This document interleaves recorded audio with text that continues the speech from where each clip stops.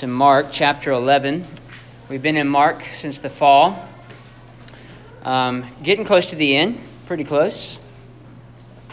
My commentaries are getting smaller and smaller there at the end, so I know we're finishing up, and we should end in November, I think, mid-November. But Mark chapter 11, verses 12 through 25 is where we find ourselves today. And I will begin reading at verse 12. This is God's word. On the following day, when they came from Bethany, he was hungry. And seeing in the distance a fig tree in leaf, he went to see if he could find anything on it. When he came to it, he found nothing but leaves, for it was not the season for figs. And he said to it, "May no one ever eat fruit from you again." And his disciples heard it.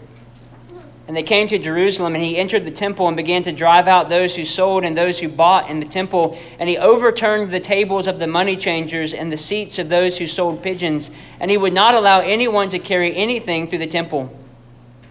And he was teaching them and saying to them, "Is it not written, 'My house shall be called a house of prayer for all the nations'? But you have made it a den of robbers." And the chief priests and the scribes heard it and were seeking a way to destroy him, for they feared him, because all the crowd was astonished at his teaching. And when evening came, they went out of the city. As they passed by in the morning, they saw the fig tree withered away to its roots. And Peter remembered and said to him, "Rabbi, look, the fig tree that you cursed has withered." And Jesus answered them, "Have faith in God. Truly I say to you, whoever says to this mountain, 'Be taken up and thrown into the sea,' and does not doubt in his heart, but believes that what he says will come to pass, it will be done for him. Therefore I tell you, whatever you ask in prayer, believe that you have received it, and it will be yours. And whenever you stand praying, forgive if you have anything against anyone, so that your Father also who is in heaven may forgive you your trespasses." This is God's word. It's entirely true, and it's given to us in love. Let me pray for us. Father, we pray that you would open our eyes and our minds to hear wonderful and glorious things from your word.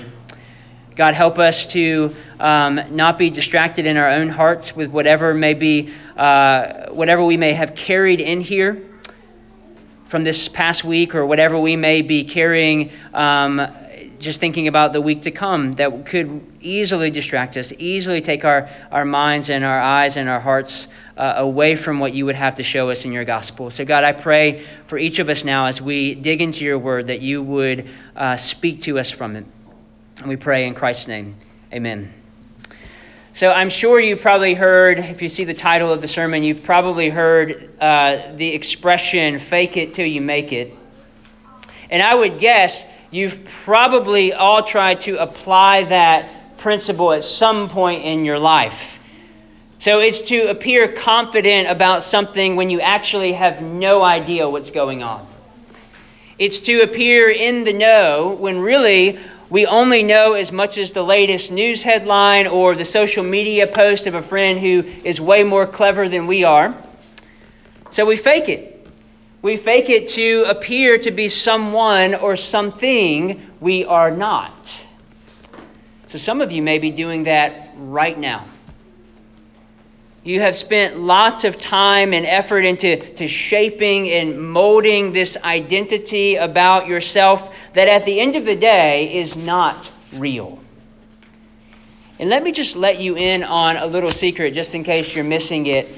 Everyone knows it's fake. They're just not saying anything to you. They all know it's not real. They all know it's a facade. And I think deep down inside, you know it's fake as well. And the reason you know it's fake is because you are tired. Because you're trying to hold up this false identity, this false reality. You're pretending to be something you're not. Well, this is true in the Christian life as well. You may come to church on Sunday. You may be involved in a Bible study every day of the week. You may come here and sing songs. You may take communion every week. You might fellowship with Christians every single week, and you have it made. You say all the right things, you do all the right things, but at the end of the day, you're faking it.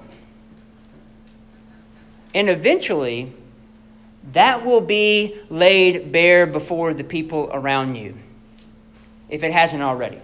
And I just want to say, that's a good thing. The scriptures are very clear that says, confess your sins to each other so that you might be free. Stop being fake so that you might be free, essentially. Or, if it's not laid bare before those around you in the body of Christ, hopefully it is.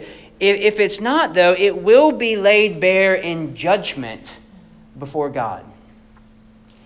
And that's a terrible thing. It would be a terrible thing to think that you are living a Christian life because you're doing all the right things and saying all the right things that you think are the right things and the right things to do, and to get before Jesus and he says to you, "Depart from me, I never knew you." And you'll plead your case.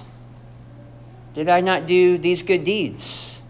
Did I not say the right things? Did I not do this, that, or the other? And Jesus will say, "Depart from me, I never knew you." Well, our passage this morning gives clarity in how to avoid walking in this sort of folly of pretend Christianity. And it's by walking in faith in the one who has come to seek and save the lost. So I've organized this text this morning around the way Mark has structured this part of his gospel that I believe will help us wrap our minds around this. And the way I structured it is in this way. It's the problem, the visual, and the solution. The problem, the visual, and the solution. So first we have the problem that is laid out before us in verses 12 through 14. And these are an interesting 3 verses that I'll just reread for us quickly. Mark is writing, "On the following day when they came from Bethany, he, Jesus, was hungry. And seeing in the distance a fig tree in leaf, he went to see if he could find anything on it. When he came to it, he found nothing but leaves, for it was not the season for figs. And he said to it, 'May no one ever eat fruit from you again.' And his disciples heard it." So it's interesting 3 verses there, but they're important to understand because they set up what it is Jesus is trying to teach his disciples and teach his readers, and that's including us right now. So first, Mark gives this observation that Jesus was hungry.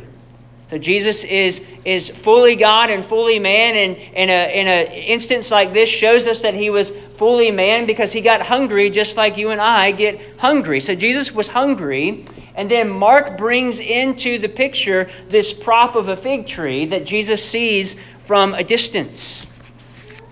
And then we learn that while from a distance this tree has leaves, it appears healthy.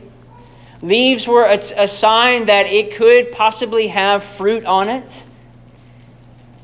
And upon further inspection, as Jesus and his disciples draw closer and closer to this fig tree in hopes of relieving their hunger, satisfying their hunger, they don't find anything on its branches. It's completely bare except for the leaves.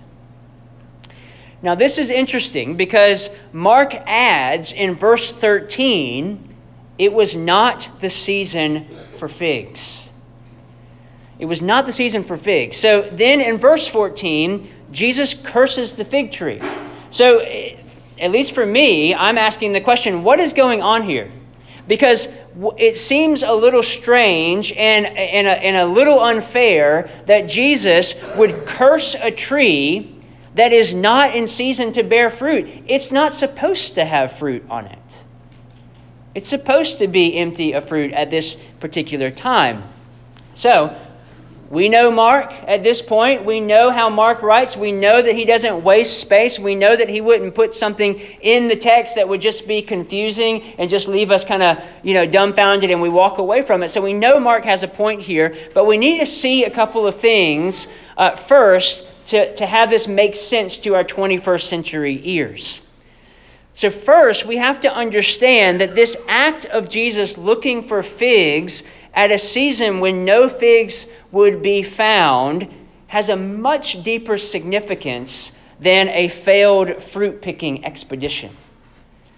That's not the central point of the text there is not that just Jesus can't find figs in the season. So what Mark is showing us is Jesus' use of what is known as prophetic realism.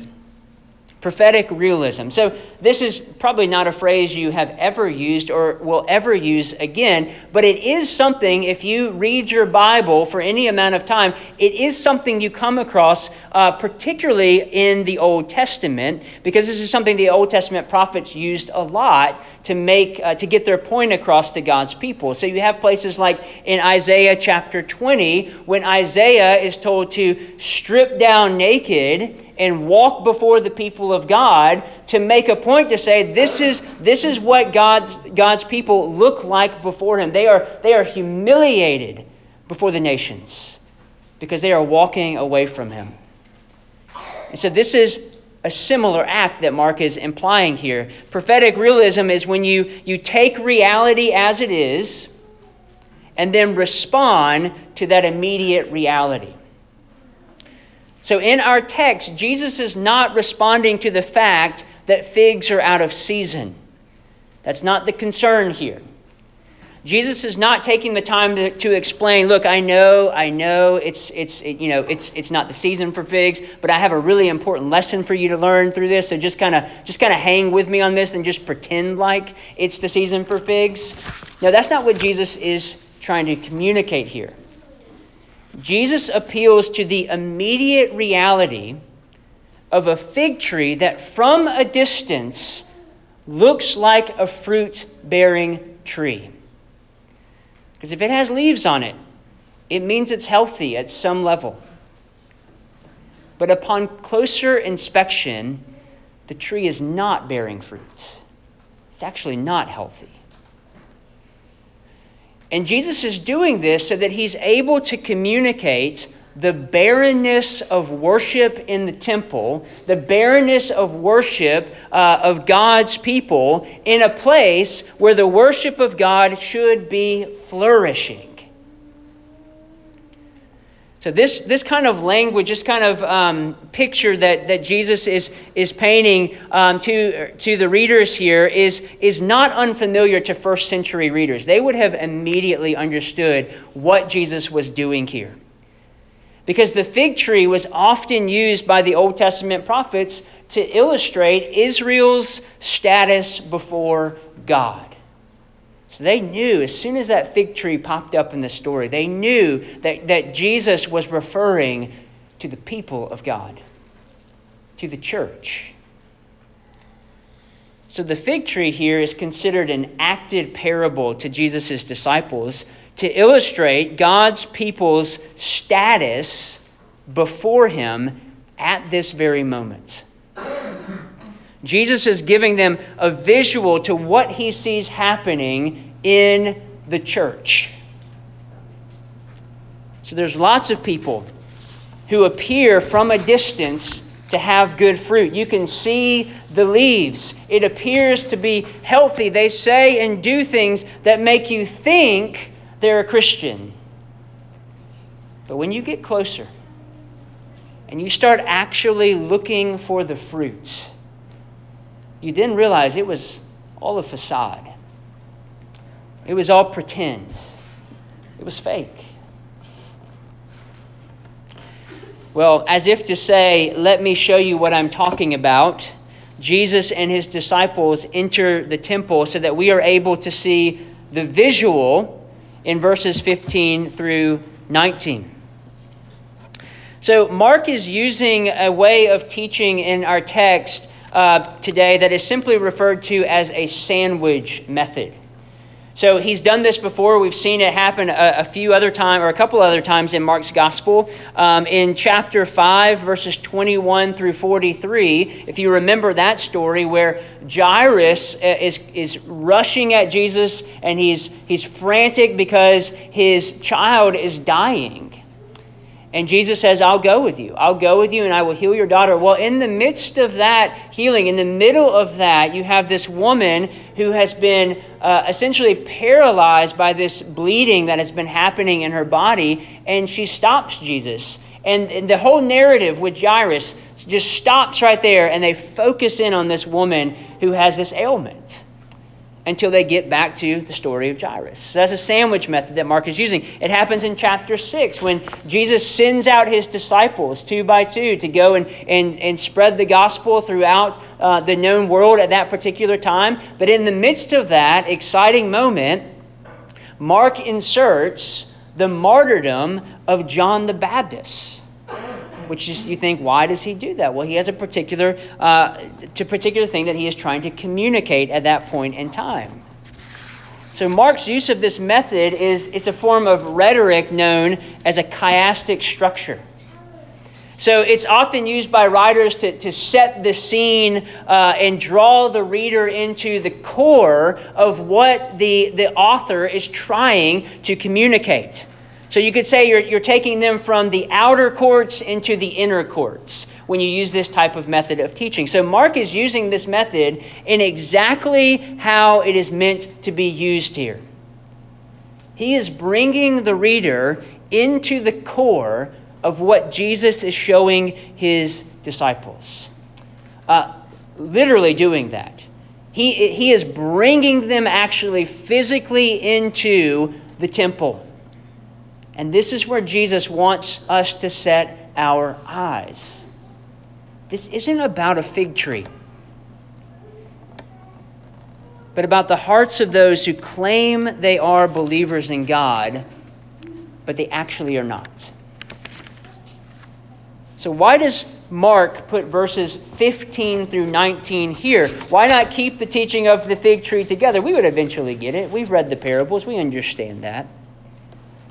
But Mark is leading us to see the connection here between the pretend nature of the fig tree, who has the leaves but no fruit, and the pretend nature of those who claim to be God's people. So this is where you might start to see yourself in the text. You might begin to ask the question, am I pretending? Am I being fake? And am I truly God's child? Because this is what Jesus wants you to see. He wants you to see how easily it is to fall into this false idea of spirituality. If you recall the scene of Jesus' disciples when Jesus, at the end, we'll get there eventually in Mark, but when Jesus is sitting around with his disciples and he says to his disciples, he doesn't point anybody out at this particular moment, but he says to his disciples, one of you will betray me. One of you will betray me. What do his disciples do?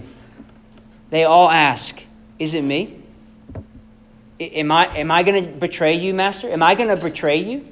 None of them say, of course it's Judas. We know that guy. Of course, they all think they are guilty and they are all right. And we're all right to be thinking the exact same thing at this very moment.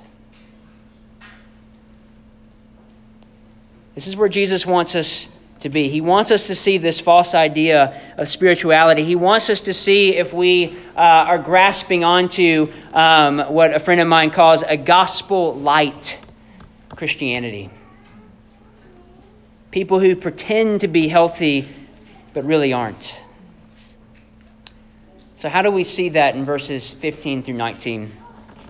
Because I've heard these verses, and I'm sure you have as well, used over and over again by people who like to justify their anger towards people, or maybe it's towards their children or towards their spouse, and they're able to say, it's a righteous anger. You know, Jesus got angry in the temple. He even made, it doesn't say it here, it's in John's gospel, but he even made a whip and drove people out of the temple and flipped over tables, and maybe you've used that as an excuse in your sinful, angry outburst. So if that's where you are in that, you are completely missing the point of the passage here. That is not what Mark is trying to get us to see. What Mark is pointing out is Jesus' anger and where it's directed. Jesus' anger is directed toward what is happening in his Father's house. What is happening in the church of God. So instead of worshiping the one true God in the space specifically dedicated to this, the people of God, while they may be practicing the outward signs of their religion, they are at the same time making profits in taking advantage of the gathered body there. Now, what Jesus is concerned with here is a misshapen worship, a fake Christianity, we would say now. Because for God's people, the temple was the central place of worship in Jerusalem, both physically and spiritually. Physically, it was located in a central part of the city. Like, people would walk by it. They knew what the temple was all about. They didn't have other temples that people could go to if they got upset with the priest at the main temple and the programming that was happening there. The temple in Jerusalem was the temple. It was the only place that the Jews had to go and worship. That was the only place they had. And because of this, smart and savvy businessmen and women sought to take advantage of the large crowds that were gathered there. And these savvy businessmen and women were not outsiders. These were Jews taking advantage of Jews. So needless to say that from a distance, the temple was hopping. And Jesus and his disciples, as Jesus and his disciples make their approach, they're seeing from a distance, I'm sure, what looked like a temple that was thriving. As people entered and exited, and they were getting their sacrifices. I mean, that's what they were buying. And they were worshiping God. They were going through the outward practices, and things looked healthy from a distance. But as they got closer and closer, the truth became clearer and clearer. That while it looks healthy from a distance, meaning the leaves are there, you can see them, upon further inspection, it's barren. No fruit is in the temple. And we can say Jesus' response is the exact same response he has towards the fig tree. His passion for his Father's house is what drives him to chase out the profit makers. His zeal for the true and real church of the living God is what causes him to clear the temple of fake worshipers. And sadly, churches are still full of them. This is why Paul, before he leaves the Ephesian elders in Acts chapter 20, this is why Paul leaves them with this warning. He says, "Be on guard for yourselves and for all the flock of which the Holy Spirit has appointed you as overseers to shepherd the church of God, which he purchased with his own blood." And here's the further warning. "I know," Paul says, "I know that after my departure, savage wolves will come in among you, not sparing the flock. Men will rise up even from your own number and distort the truth to lure the disciples into following them." It's happened here. In 5 years, we've had wolves, savage wolves, rise up among us to try to do that exact thing. And it can happen just like that. I have a dear friend who recently said to his wife how he really struggles with the church as an institution because, quote, they have been some of the ugliest and most difficult people to work with and be around. This is a man who's a believer, loves Jesus, has worked in the church, has been a part of the church most of his life. To which his wife truthfully responded, "It's so unfortunate because she, the church, is the bride of Christ, and she can be so awful." You probably know that for a fact. You've probably been hurt by a church. I know I have. So we're not exempt from this reality that Jesus is trying to place our eyes on. And let me just be honest and say that we have to be careful not to allow ourselves to get to this point that my friend described. Especially during this time of unrest. I jokingly say that we can blame everything on the coronavirus, but at a large kind of big picture overview, it really is that. It's really bringing to the surface some things that we are really and personally wrestling with as people and as the church. So let's not reach the point that we are biting and devouring one another because someone may say something or do something that you may not agree with. Silly things. Not even anything to do with doctrine or the gospel.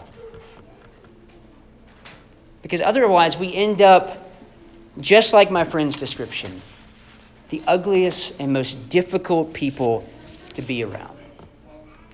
That is not what we want at Christ the King Church. Because Jesus is telling us here that a church like that is not a real church. It's fake.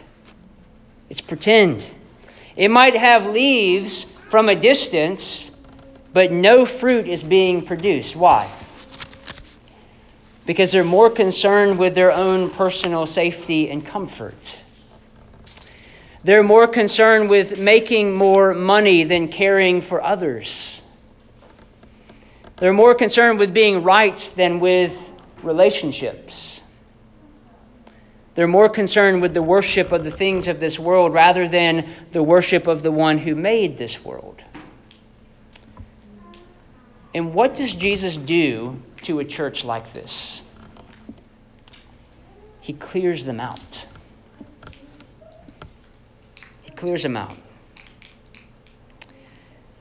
So, if what is going on in the temple is pretend, what is real? And then how do we distinguish the two? So, what is the solution? Well, Jesus helps us with the solution by giving us a clear mark of true Christianity in these final verses, in verses 20 through 25. Let me just read those for us again. "And as they passed by in the morning, they saw the fig tree withered away to its roots. And Peter remembered and said to him, 'Rabbi, look, the fig tree that you curse has withered.' And Jesus answered them, 'Have faith in God. Truly, I say to you, whoever says to this mountain, be taken up and thrown into the sea, and does not doubt in his heart, but believes that what he says will come to pass, it will be done for him. Therefore, I tell you, whatever you ask in prayer, believe that you have received it, and it will be yours. And whenever you stand praying, forgive if you have anything against anyone, so that your Father also who is in heaven may forgive you your trespasses.'" So, first question that I asked when I was studying this part of the text was, how does Peter's comment about the withered tree have anything to do with how Jesus responds to his observation? Because when Peter makes the observation, Jesus immediately responds with no explanation. He just says, "Have faith in God. Have faith in God." Because Jesus' point is, if you don't have faith in God and yet choose to pretend like you do, you will be cursed and withered just like the fig tree. So what does that faith look like? Look at verse 23. Jesus says, "Have faith in God," and then he goes on, "Truly I say to you, whoever says to this mountain, be taken up and thrown into the sea, and does not doubt in his heart, but believes what he says will come to pass, it will be done for him." Now, some Jewish texts give us a good explanation of this, because I know that looks like you're like, I do not have faith like that. I'm not going to pray for this mountain. I don't have faith to move a mountain in that way. So some Jewish text gives us some good explanation as to what Jesus is doing here. So this phrase of moving mountains is to explain something that is a human task that is seemingly impossible to do, is what that means.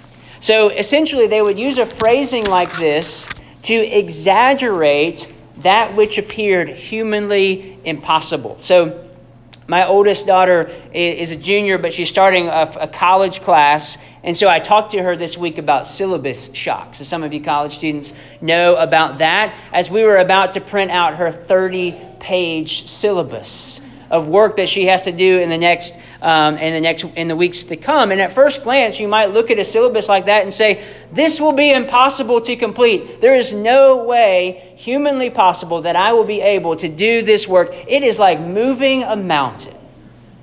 That's how you would use that expression. So what Jesus is simply saying here is nothing, not even moving a mountain in your prayers, will be too hard for the person of faith to believe. So why faith? Why does Jesus give the solution, have faith in God? Because we could put a period there and end the text there if we wanted to, and that would be sufficient. So if you're keeping up with us in our study of Mark, you'll notice that faith comes up a lot in Mark's gospel. It's the way in which when these people are healed by Jesus, Jesus says to them, your faith has made you well. Your belief in who God is and what He has come to do in Christ, that is what has made you well. And so faith comes up over and over again. And in my Bible reading this week, it has me in the book of Romans. And I was reminded of the benefits of faith. And I was reminded of, what does faith do? What does it do? And so for that, I wanted to turn to Romans chapter 4, verse 20 through chapter 5, verse 5. So you're kind of getting a sermon within a sermon here, guys, so you're welcome. But not a long second sermon. But I think this helps us with what it means to, when you just say, have faith in God, you say, well, what does that mean? What does that look like? And so I think Paul does a good job of explaining that here. So starting in verse 20 in Romans chapter 4, Paul is talking about Abraham's faith here. Okay, he's talking about Abraham's faith, and then he's going to move into talking about our faith, which is the exact same faith that Abraham has. It's not different. It's the exact same one.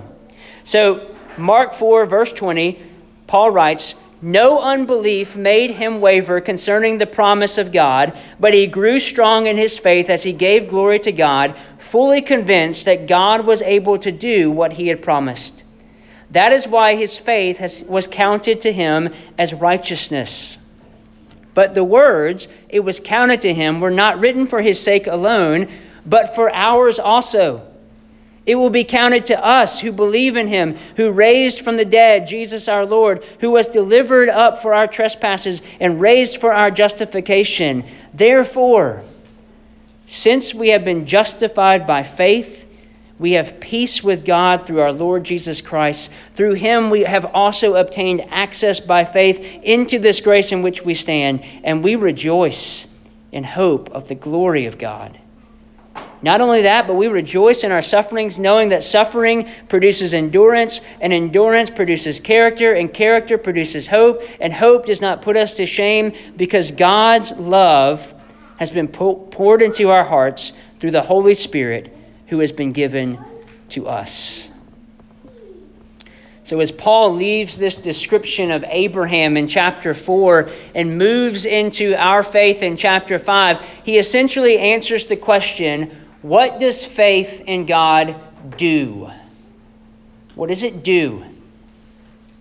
Well, verse 1, he immediately tells us in chapter 5 there of Romans, we are justified by faith.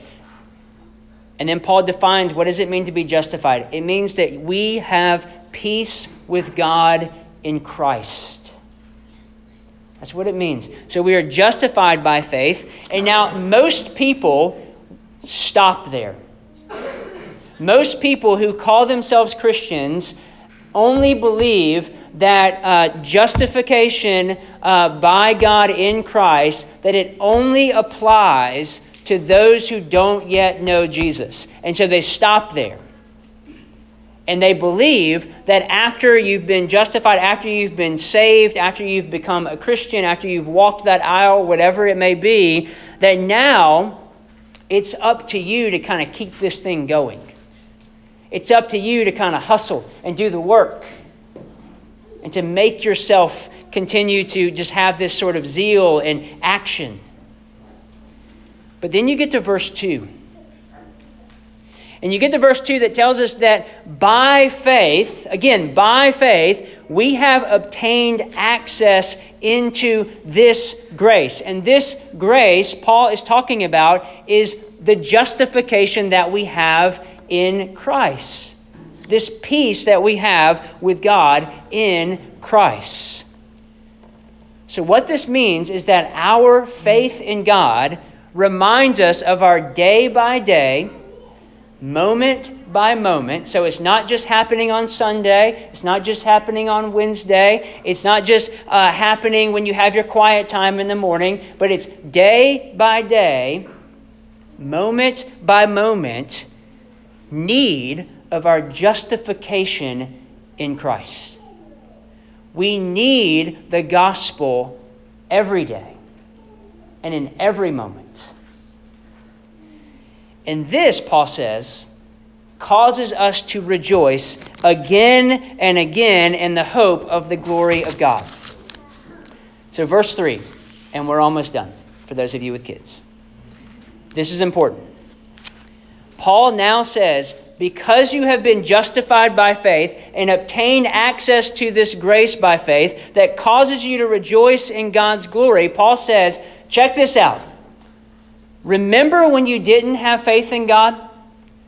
Remember when you were locked in darkness? And how your suffering made you react in fear and anxiety and all sorts of irrational ways? Remember that? You thought suffering was a waste. You thought suffering was just something you just merely had to just hang on and wait until it was over. And now Paul says, now you can, by your faith in God, rejoice in suffering. Because you are standing in your justification by faith, you now have eyes of faith to see that your suffering is not a waste. It's not just something you get through, but it's a means in which God is drawing you closer to Christ. Paul says it. He says, we rejoice in our sufferings, knowing that suffering produces endurance, and endurance produces character, and character produces hope, and hope does not put us to shame because God's love has been poured into our hearts through the Holy Spirit that has been given to us.